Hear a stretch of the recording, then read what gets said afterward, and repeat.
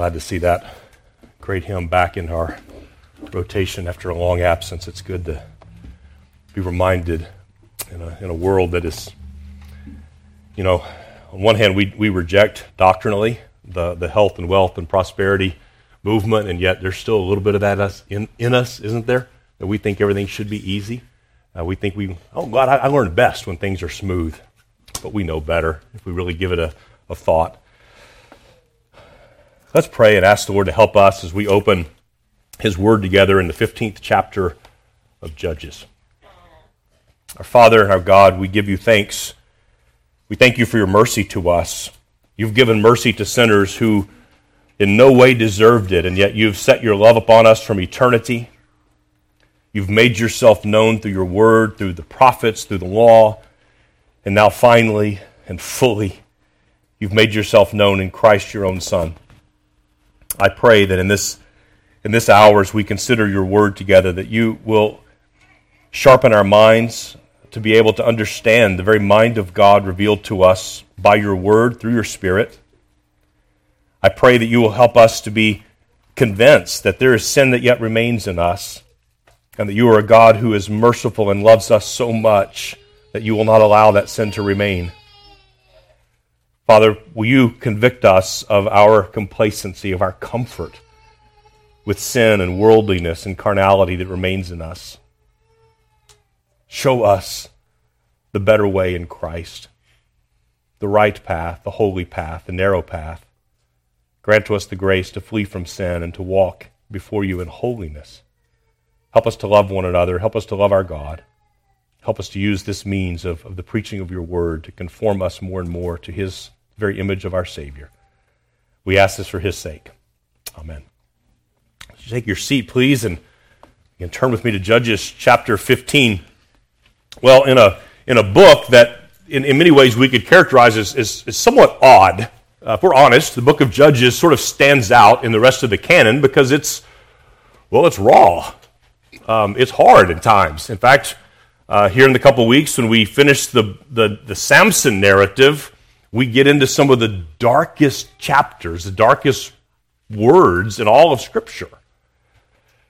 And of all those things in the book of Judges, chapter 15, I think, is not the most odd chapter, but there's particular oddities here that we wrestle with. We'll see things that Samson does, and we sit back and go, what do we do with this? Is this something that we ought to imitate? Is this something that we ought to condemn? And yet God is using it. How do we think about these things? And so the book as a whole can be confounding sometimes with all of its fascinating characters and exciting events. But we're often left wondering, how do we apply this? How do we make sense of these things? In Judges 15, for example, we see the strength of Samson on display, and it's marvelous to think about it and rejoice, and we should rejoice along with the Israelites in the destruction of the Philistines. But we also see a man who's just driven by his passions. And we're going to see a range of passions in Samson, whether it's his sexual passion or his anger, or his desire for vengeance. He's a passionate man, and he's driven by those impulses. So I'm going to approach the text a little bit differently than how I normally do. For those of you who are visitors, I don't attack the text or approach the text in exactly this way every week. But sometimes I think it's helpful to arrange something a little differently. I'm going to read the text, all of chapter 15, and then I'm going to give just kind of some brief comments about what's going on in the text. A little bit of a rolling commentary, which I don't normally do, but I think there's some things that I want to point out. And then we're going to come back and think through what do we take away from this?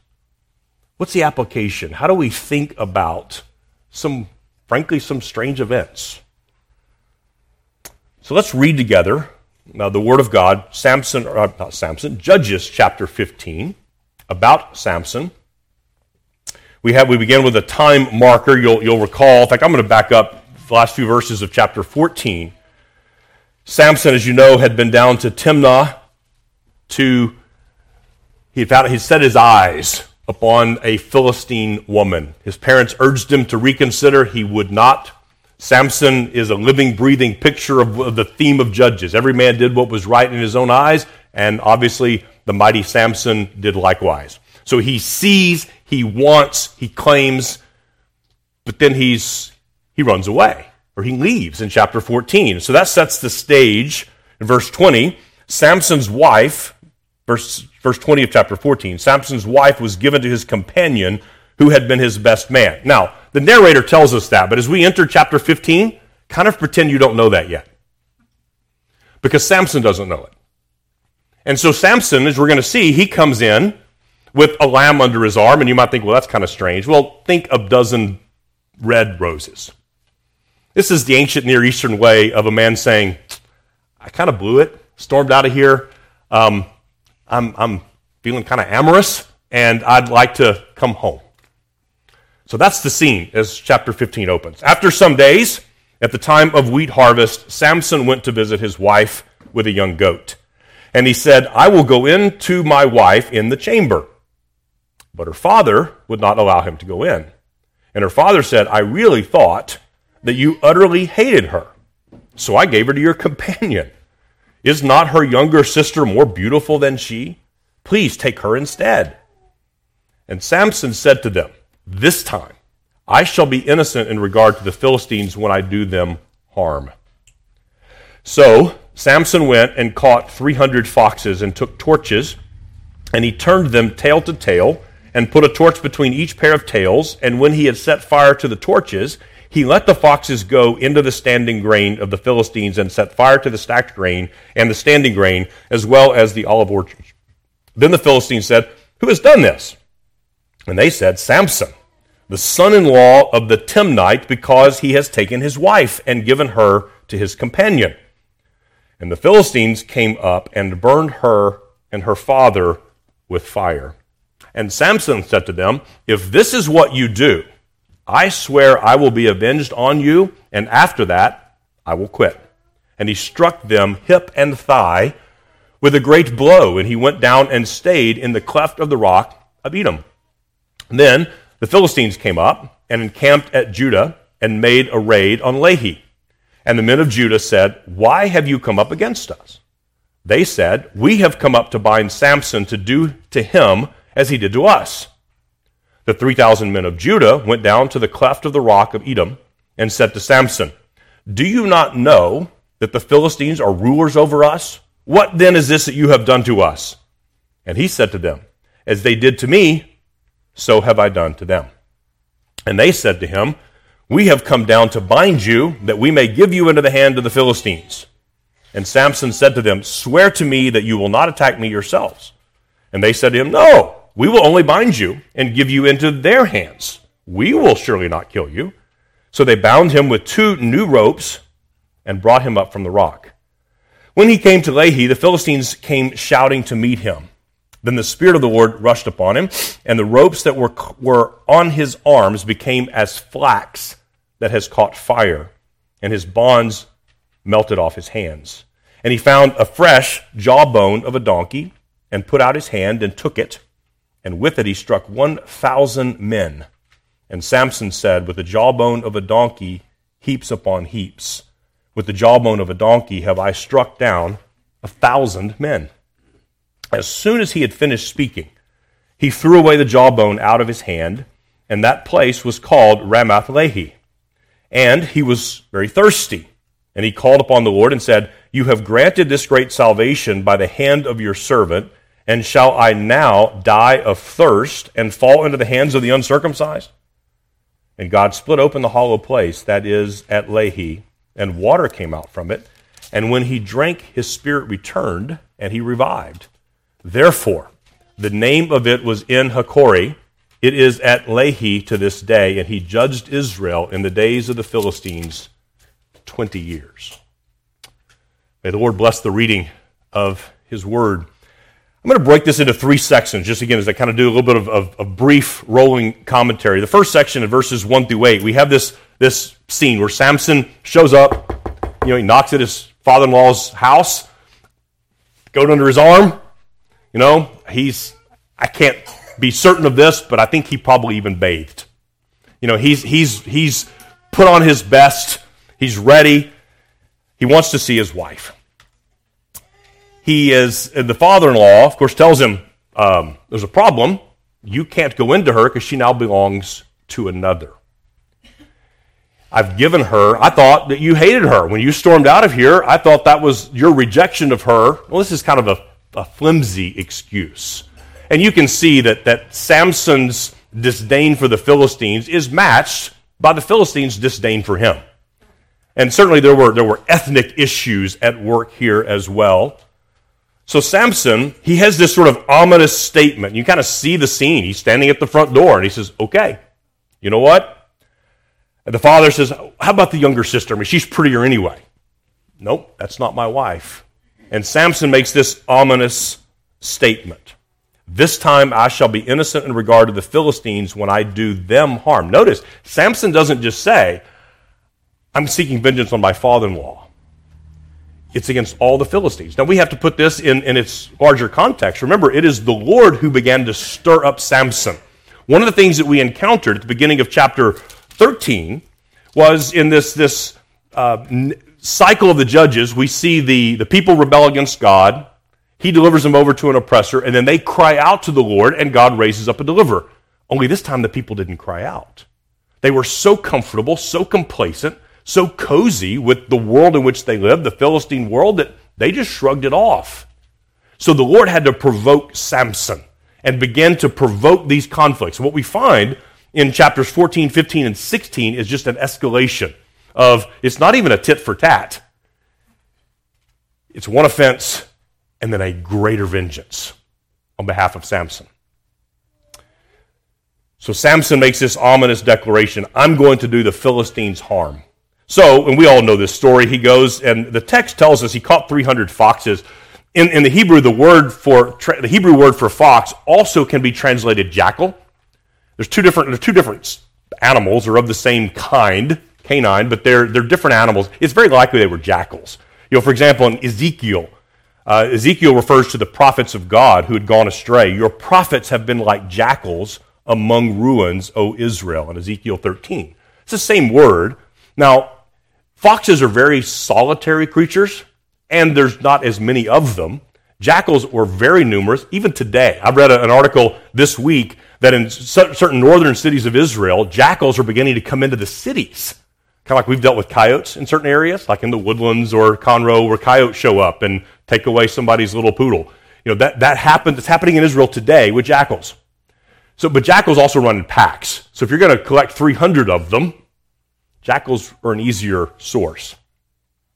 But notice also, this is not a sudden burst of temper from Samson. He tells the father-in-law, in a sense, there's going to be hell to pay. And he goes out and takes the time to collect 300 animals. And then all the time to tie them 2 by 2, 150 pairs, tie a torch. You go, why tie 2 together? Why not just tie 300 torches? Maybe he didn't have 300 torches. No, I think it's because putting them 2 together, the animals are going to stop at several places as they go into the grain. They're not just going to take a straight line and run through. They're going to stop, which allows the fire to spread even more quickly. Now, this is more than just a one isolated crop, but we have to understand what Samson has done by doing this is he has made a decisive blow against the Philistine economy that's going to take years to recover from. This is not only one wheat harvest, it is that, standing grain and stacked grain, all of it burned, but also it goes into the olive groves. Now, the ESV kind of obscures this. It doesn't reference this, but he also goes into their vineyards, the grape vineyards. Now, olive groves and grape vineyards, if they're burned with fire, it can take years for those to recover. We lost some fruit trees in the freeze a couple of years ago. We still don't know if they're going to come back and bear fruit again. The plants survived, but they may not bear fruit again. Or if it is, it's going to be years before we see fruit from them again. So this is a decisive blow against the Philistines and against their economy. But notice also, the Philistines seem to agree with Samson that he was lawfully married. Notice, they said Samson, the son-in-law of the Timnite, has done this because he has taken his wife and given her to a companion. Even they seem to recognize Samson's father-in-law had done wrong. Now, the irony, of course, is that they go and they burn up his wife's house along with her father, which is exactly the thing she was trying to avoid when they threatened her on the matter with the riddle. That's how, as Samson used Samson's language, that's how they ended up plowing with his heifer, was because they threatened to burn her house with fire in her father's house. Well, now we see the justice of God where that is done after all. But notice something else here, just as a side note. One commentator pointed this out, and I think it's a great insight. Notice how the Canaanization, this concept of Canaanization, this concept of decreasing holiness and increasing depravity is marked by a culture's treatment and their regard, and especially the abuse of their women. Notice how the Timnite woman that Samson originally married is considered just a piece of property. And even the younger sister, there's no sense of what does she want? Is she interested in Samson? No, it's here, you can have her. She belongs to her father, she can belong to someone else. It's just a transaction. And that's a mark of the Canaanization of a culture, is that disregard and particularly the abuse of a woman. Notice in the second section, beginning in verse 9, the Philistines now are seeking their revenge. I mean, this was quite a blow for them to lose their crops, their olive orchards, their wine vineyards. And they come to seek revenge. They form kind of a group to come into Judah. And Samson is now hiding out. We don't know exactly where Edom is, but it's a place in Judah. Samson, of course, is a Danite, but he's hiding out in some cave somewhere in Judah. The Philistines come up. They encamp against Judah. And the Judahites now are nervous. Here's this Philistine army coming against them, and they're thinking, what do we do? We're going to be attacked.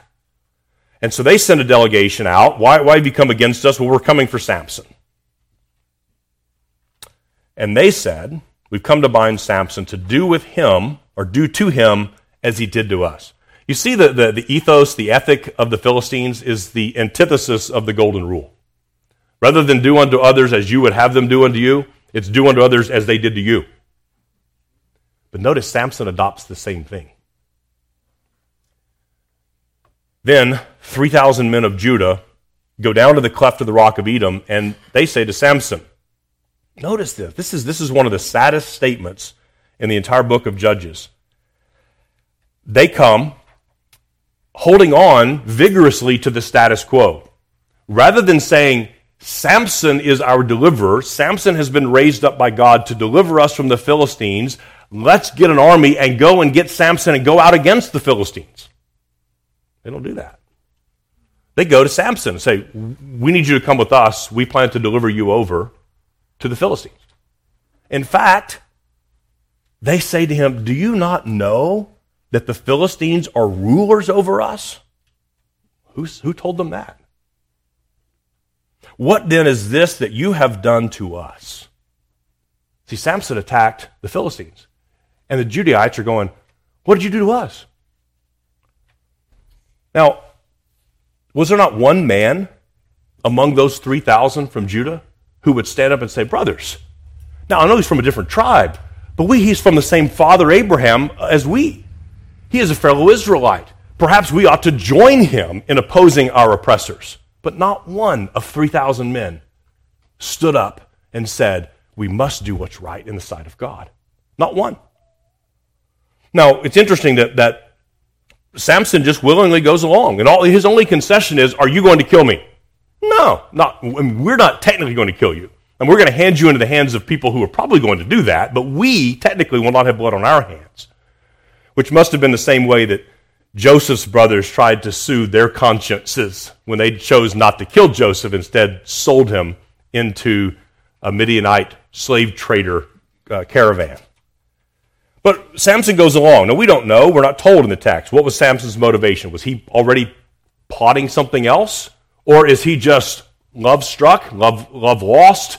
He's depressed and just thinking, I'm resigning myself to be a captive to my enemies. But we're told here, and there's a little bit of a teaser, we're told that they bind him with new ropes. It's a foreshadowing. It's a teaser of something big that's about to happen. And notice as they gather him and they bring him to the Philistines, it's not Samson's strength that breaks these new ropes. It's the power of God that just melts them away. And as we see him come to the Philistines in verse 14, when he comes to Lehi, the Philistines came shouting to meet him. I mean, use your sanctified imagination to hear this raucous crowd as Samson, their nemesis. He comes and he's bound. They can see his hands. They can probably his feet bound. They see him bound, and they're shouting and rejoicing. And with the enemies rejoicing over their apparent victory over him, the Spirit of the living God, we're told, rushes upon Samson. And by a strength that's not his own, as his bonds just melt away, he grabs, we're told, a fresh jawbone from a donkey and kills 1,000 men. Just like that. And the ordinary uselessness of such a weapon, I mean, if you've gone to war, and some of you in this room have, you didn't choose a jawbone to go with you as in your holster. That wasn't in your scabbard. That's not a choice weapon. But it was what it was at hand. And the fact that that's ordinarily a very useless weapon highlights the fact that even a man with extraordinary strength, like Samson had, was insufficient for this task apart from the power of God coming upon him. It also highlights the fact that Samson has once again broken his Nazirite vow. So whatever we read here about God's work is not due to Samson's merit. It's not due to his justness or his holiness or his righteousness or his worthiness. God has freely, graciously given his power to him on behalf of his people. And then the third section, beginning at verse 18, we're told that Samson, not hard to imagine. I mean, even a mighty man filled with the Spirit of God to kill 1,000 men, that's quite an exertion. I mean, just to wrestle around the floor with somebody for just 2 or 3 minutes will wear a man out. But to kill 1,000 men with an inadequate weapon, he's tuckered out. And he says, I'm thirsty. And for the very first time, Samson calls upon the Lord. For the very first time. First time he even acknowledges the Lord. At least in terms of what was recorded for us. He was thirsty. He called upon Yahweh and said, You have granted this great salvation by the hand of your servant, and shall I now die of thirst? Shall I not die of thirst and fall into the hands of the uncircumcised? Does this sound familiar?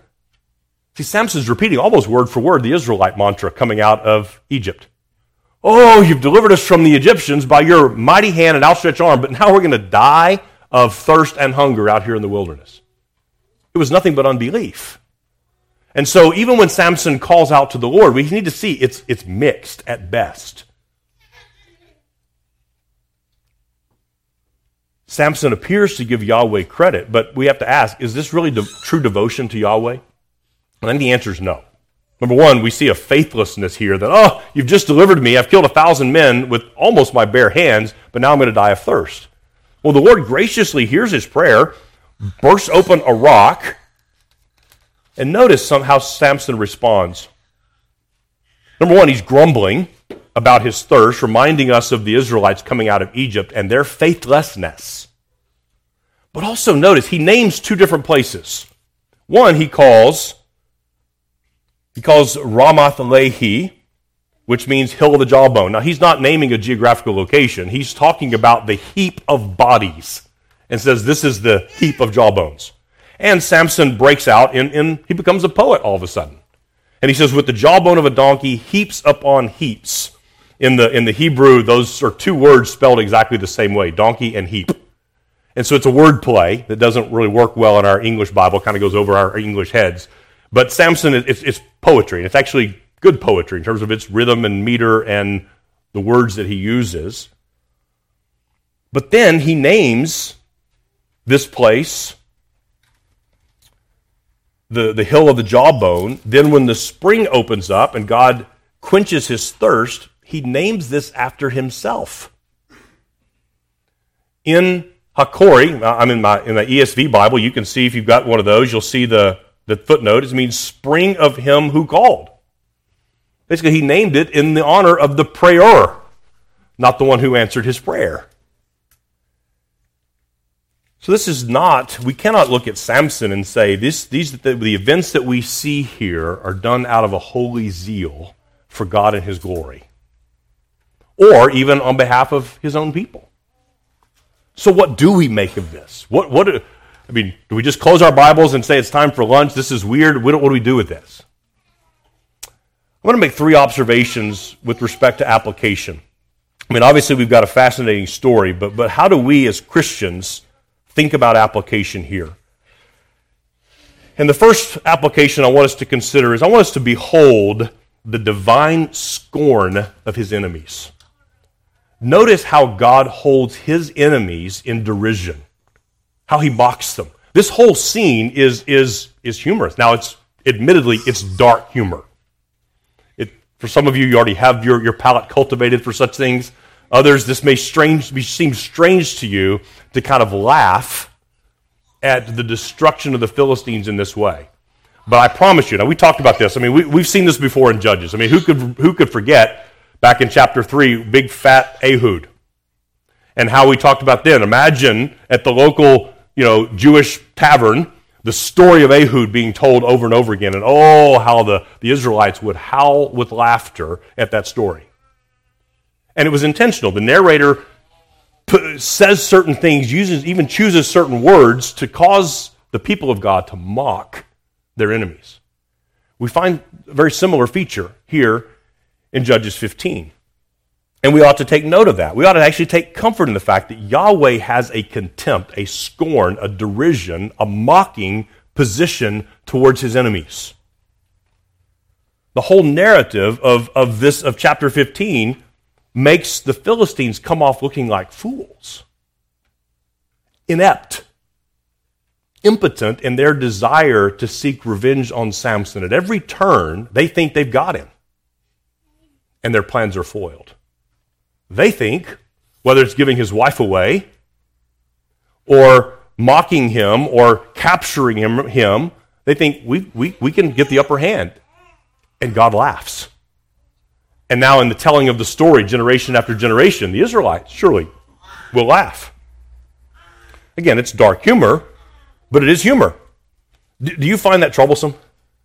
Is it uncomfortable, the idea that the Bible would put forth to us destruction of human beings and say, laugh at that, mock it, mock them in their destruction? Dale Ralph Davis, commenting on this passage, says, the Bible uses humor when it has a very sober point to make. The humor is not only human, but also divine. The Philistines are the enemy of Yahweh's people. Here, their stupidity is held up for ridicule. Here, they are made the laughingstock of Israel. Why? To show us the peril of being an enemy of Yahweh's people, even his sinful people. See, it's designed here to show us something. It's humor, but it makes a very important point. It is a dangerous thing to be an enemy of God's people. Even his sinful covenant-breaking people still belong to God. Davis goes on, Yahweh makes fools of those who seek to ruin and crush his people. The awesome fearfulness of Israel's God, his enemies and theirs, are kid stuff for God. He toys with them and makes his people able to laugh at them. It is a ghastly thing to make oneself the object of divine laughter. Turn with me, please, to Psalm number 2. Some of you probably already had turned there, anticipating. In Psalm 2, we have this question. And think about this psalm through the lens of Judges 15. Why do the nations rage and the peoples plot in vain? We could, not just nations generally, we could say, why do the Philistines rage? Why do the Philistines plot in vain? The kings of the earth set themselves, and the rulers take counsel together against the Lord and against his anointed, saying, let us burst their bonds apart and cast away their cords from us. Sound familiar? He who sits in the heavens laughs. The Lord holds them in derision.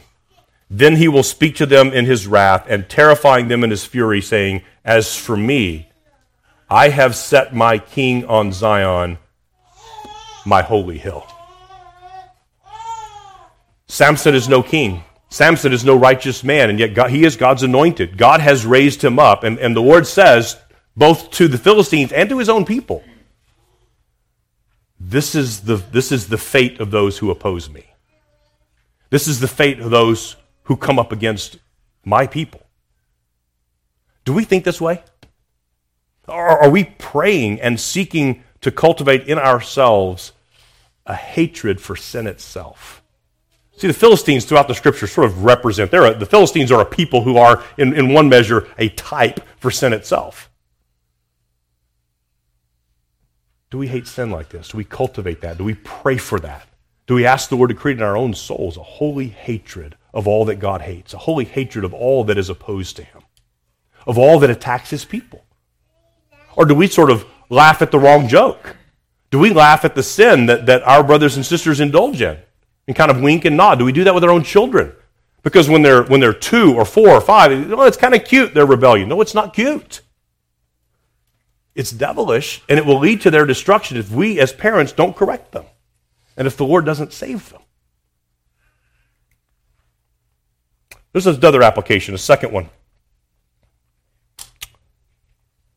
We ought to lament complacency among God's people. We ought to lament. Something ought to grieve our Christian hearts when we see in other Christians and when we find in our own soul a complacency, a coziness with this world, a comfort with sin. We ought to lament complacency among God's people. It ought to grieve us to see Christians who become so comfortable and so at ease with this world that they don't even oppose it. It ought to, especially to cause us to lament when we detect that same kind of coziness in our own souls. This is the status quo kind of people. Think about the men of Judah. Oh, Samson, don't you know these are rulers over us? Don't you know that we have to submit to them? Don't you know we have to do what they say? Don't you know that they are our lords? They are our masters? Martin Lloyd-Jones, in his commentary on the Sermon on the Mount, and he's dealing with the passage, blessed are the peacemakers. Listen to what he says. These easygoing, peace at any price people are often lacking in a sense of justice and righteousness. They do not stand where they should stand. Your true peacemaker is not an appeaser, as we say today. You can postpone war by appeasement, but it generally means you are doing something that is unjust and unrighteous in order to avoid war. The mere avoidance of war does not make peace. It does not solve the problem. The men of Judah were just such men. They were appeasers. They were unprincipled cowards. And you ever notice that when someone stands up to evil and oppression, that many people are angrier with the person who stood up than they are with the oppressor? I mean, how often did we see that over the last few years? Where a certain church or certain pastor would say, no, Caesar, we're not closing the doors of the church. And what happened? Christians came and attacked, not the civil magistrate who was unlawfully closing down churches. The Christians would attack the one who stood up and said, this isn't right. You don't have the authority to close one of Christ's local churches. You don't have the authority to say we can't immerse someone in the waters of baptism. You don't have the authority to say we can't sing praises to our God. You don't have the authority to say we can't offer the Lord's Supper to our people. And Christians are the ones who stood up and said, you're the one who's wrong. Don't you know that they rule over us? Don't you know that the CDC is our Lord? Don't you know that the premier is our master? Don't you know that the governor is our king? And far too few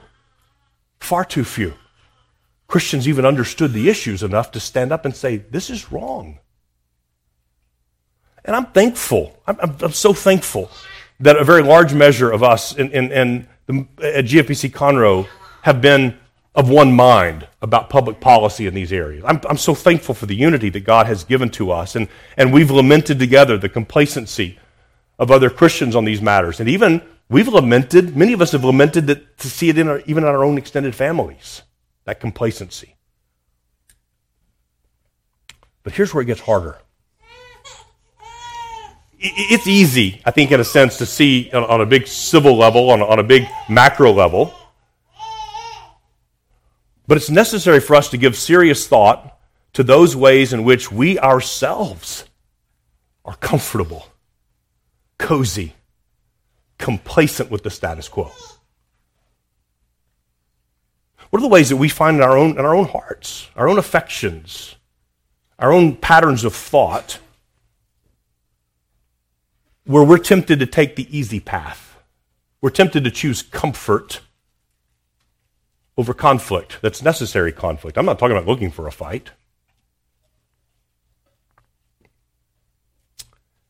Also, I try to remember in my sermon preparation, our School of Faithful Men, we read a book earlier this year called The Priority of Preaching. It's a little book by Christopher Ash. And one of the questions he asks, I think is really helpful. When we're reading the Scriptures, especially when we're hearing the Scriptures together, we ought to ask, before I ask, how does this apply to me? What we ought to ask is, how does this apply to us? Because the Word of God goes first to a corporate body, to an assembled people, a holy nation, a people for God's own possession. How does this apply to us? Now, as I ask this question, saints, I think I need to say something hard to us as a congregation. I detect a complacency among us, a comfort among us. And for some of you, this may be an encouragement to persevere in not being complacent. And I hope you will find it as such. I hope you will find that as encouragement. Not like the Pharisee who thanks God that he's not like other men. I don't want you to be like that. I don't want me to be like that. But to continue, rather, in a humble self-examination and service to Christ. But for others, this may come as a needed admonishment, maybe even as a rebuke. I see a complacency among us with respect to our Christian duties to one another as church members. There is, among the men of Judah, this is not only their sin against Samson. They had duties to one another they were neglecting. Again, not one of the 3,000 said, brothers, what is our duty to God here? What is our duty to the assembly? What is our duty with respect to worship? Not one of them. They went along. The Philistines are running the show, and we will bow and kiss their ring. That was the response. I see among some of our members a neglect of the fellowship, a neglect of the duties to honor the Lord's Day and participate fully in the life of the church. You know, the men of Judah failed in their devotion to God, but they also failed in their service to one another. Now, I was thinking about this week and thinking about the comfort and complacency that I find in my own soul. You know, as I speak to you as one among the sheep, as a shepherd among you, I see that in my own soul in ways. And I think about Philippians 4, where Paul has received an offering from the Philippian church, but he's very quick to say, this is not even about the offering. I've learned I can do with or I can do without. That's not really the point. But listen to what he says. Not that I seek the gift, but I seek the fruit that increases to your credit. See, Paul saw something in them. He said, this is growth. This is sanctification. This is a partnership for the sake of the gospel. This is a willingness to sacrifice your own interests, your own time, talent, treasure, for the sake of the gospel. And Paul said, it's not about the gift. I mean, the gift was a blessing, but he said, I didn't need that. What encouraged Paul's pastor's heart was the fact that those in whom he had poured his life and his ministry were growing and profiting under it. And the fruit to the church, or the fruit that accrued to the church, that benefited them, also has, I think, a necessary antithesis or a necessary opposite. If we think about it this way, that lack of such a devotion would accrue to their harm. He says, see, the fruit accrues to your credit. It's to your benefit, ultimately. But the opposite also has to be true, doesn't it?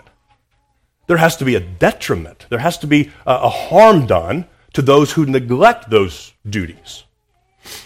You see, earlier in the book of Philippians, in chapter 2, Paul says to the church, do all things without grumbling or disputing, that you may be blameless and innocent, children of God without blemish in the midst of a crooked and twisted generation, among whom you shine as lights in the world, holding fast to the word of life, so that in the day of Christ I may be proud that I did not run in vain or labor in vain.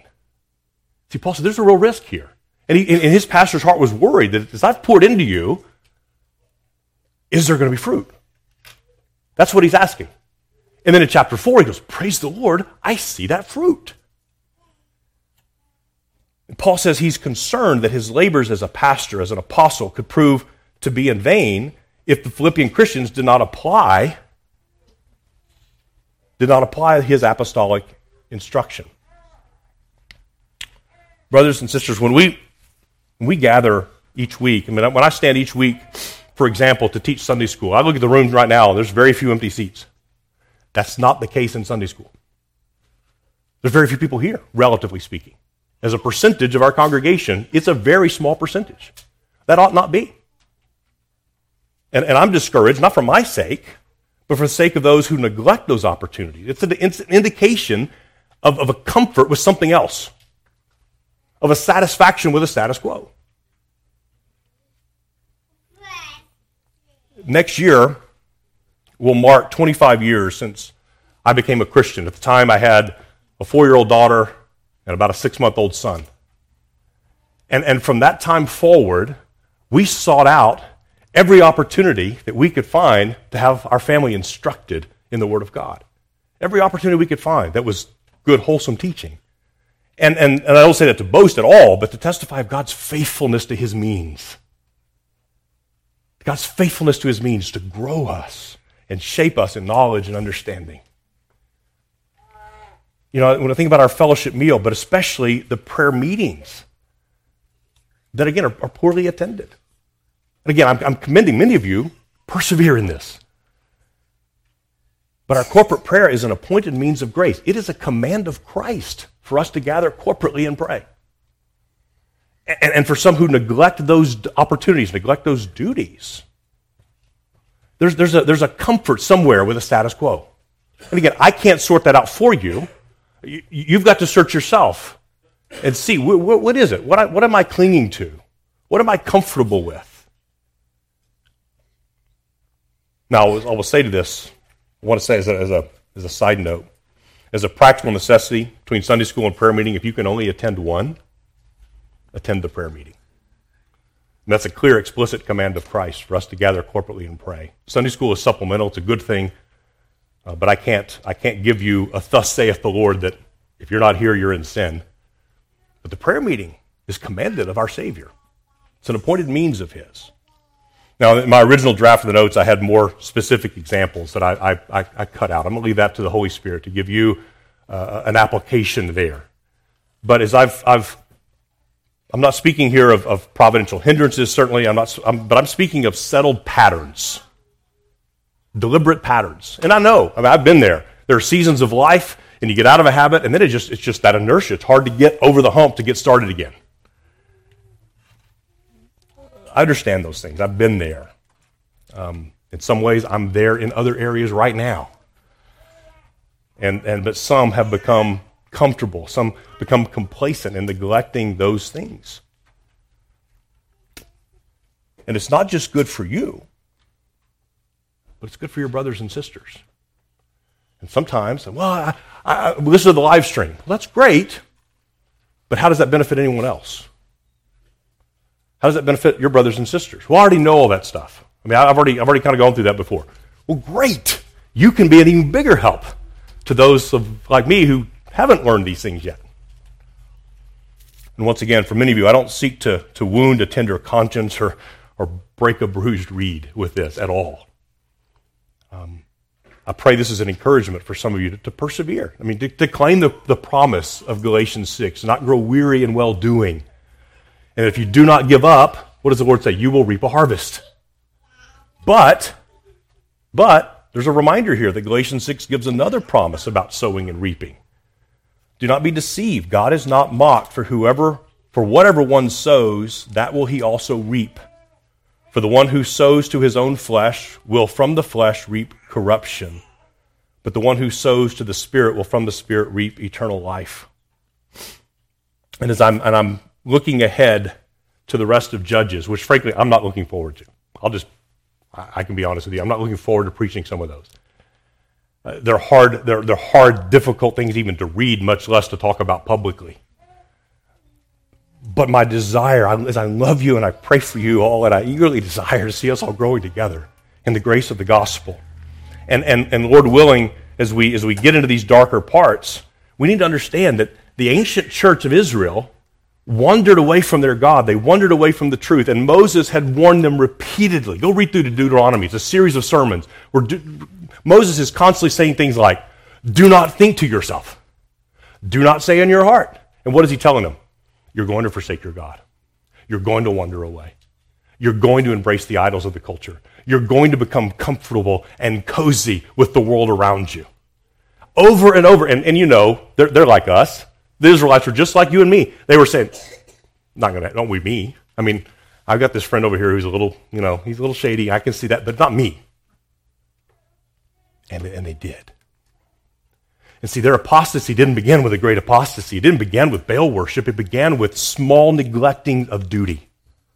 Neglecting of small, ordinary, everyday duties. They neglected the charge from Deuteronomy 6 to teach these things to your children. When you get up in the morning, when you walk along the way, when you lay down at night, catechize your children. Teach them about the Lord. They neglected that. Gather together among the saints. Be together and worship the Lord on the Sabbath day. And they neglected that. They didn't do it. And they pridefully thought, I won't be the one who strays. And yet God had appointed a means to keep them from straying, and they ignored them. They didn't believe God. And see, there's a danger for us, isn't there? God's warned us in the same way. This is why the apostle to the Hebrews in chapter 10 says, let us hold fast the confession of our hope without wavering. For he who promised is faithful.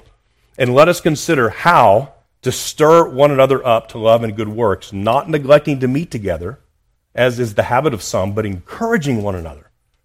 And all the more as you see the day drawing near. See, the apostle here says, let us consider this. He doesn't say just go do it. Consider it. Think about it. Because it's different for everyone. In 1 Thessalonians 5, Paul's admonishing the whole church, and he says, admonish the idle or unruly, encourage the faint-hearted, comfort the weak, be patient with them all. Well, I mean, who hasn't been idle or unruly? I'm not going to ask for a show of hands. I don't want to embarrass anybody, but who hasn't been weak and faint-hearted? See, all of us, at any given moment, can be one or two or even all three of those.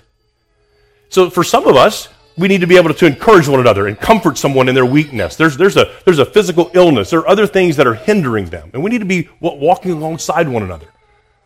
There are others who need a kick in the pants. And we need to know and have the wisdom prayerfully to know which is which, being patient with everyone. So we see here in this chapter, in Judges 15, we see a divine scorn of the enemies of God. And we see this lament of the complacency among God's people. And especially when we see a complacency in our own souls, we ought to lament that. We ought to seek God's face for that deliverance. I was struck this morning as Kyle was teaching Sunday school and wrapping up the book of Esther, the very last verse in the book of Esther, very last verse. Mordecai the Jew was second only to King Ahasuerus and was great among the Jews and pleasing to his many fellow brothers, one who sought the good of his people and one who spoke for the peace of all his seed.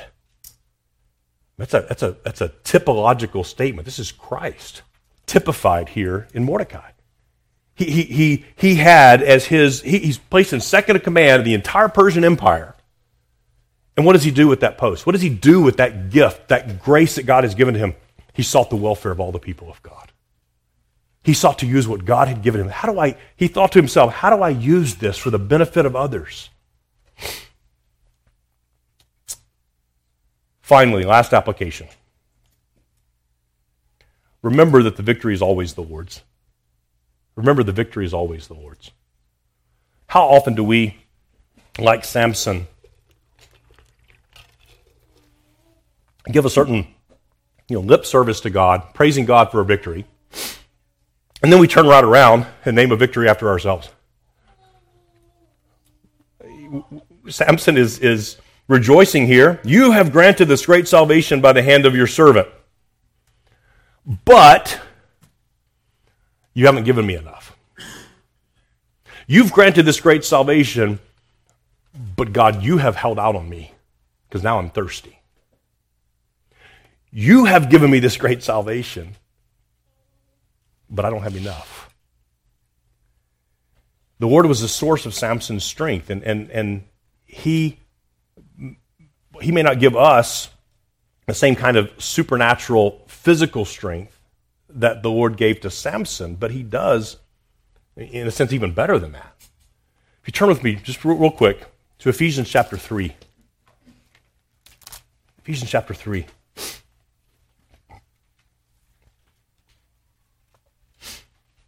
Ephesians 3 is beginning of verse 7. Of this gospel, I was made a minister according to the gift of God's grace, which was given me by the working of his power. So notice this theme of God's power as Paul writes this. To me, though I am the very least of all the saints, this grace was given to preach to the Gentiles the unsearchable riches of Christ, and to bring to light for everyone what is the plan of the mystery hidden for ages in God, who created all things, so that through the church the manifold wisdom of God might now be made known to the rulers and authorities in the heavenly places. This was according to the eternal purpose that he has realized in Christ Jesus our Lord, in whom we have boldness and access with confidence through our faith in him. So I ask you not to lose heart over what I am suffering for you, which is your glory. For this reason I bow my knees before the Father, from whom every family in heaven and earth is named, that according to the riches of his glory he may grant you to be strengthened with power through his Spirit in your inner being, so that Christ may dwell in your hearts through faith, that you, being rooted and grounded in love, may have strength to comprehend with all the saints what is the breadth and length and height and depth, and to know the love of Christ that surpasses knowledge, that you may be filled with all the fullness of God. So here's Samson, whose new ropes melted like flax. His bonds were broken. Well, if you go back and read chapters 1 and 2 of Ephesians, spiritually speaking, that's what God has done to us. If you were in Christ, the bonds that once ensnared you, that held you fast in your sin, God has broken those bonds. He's given you to a far greater salvation than Samson ever knew. Samson didn't exercise true faith, I think, until his dying moment. We have the opportunity to walk in faith before our Lord, to exercise that power that exists within us.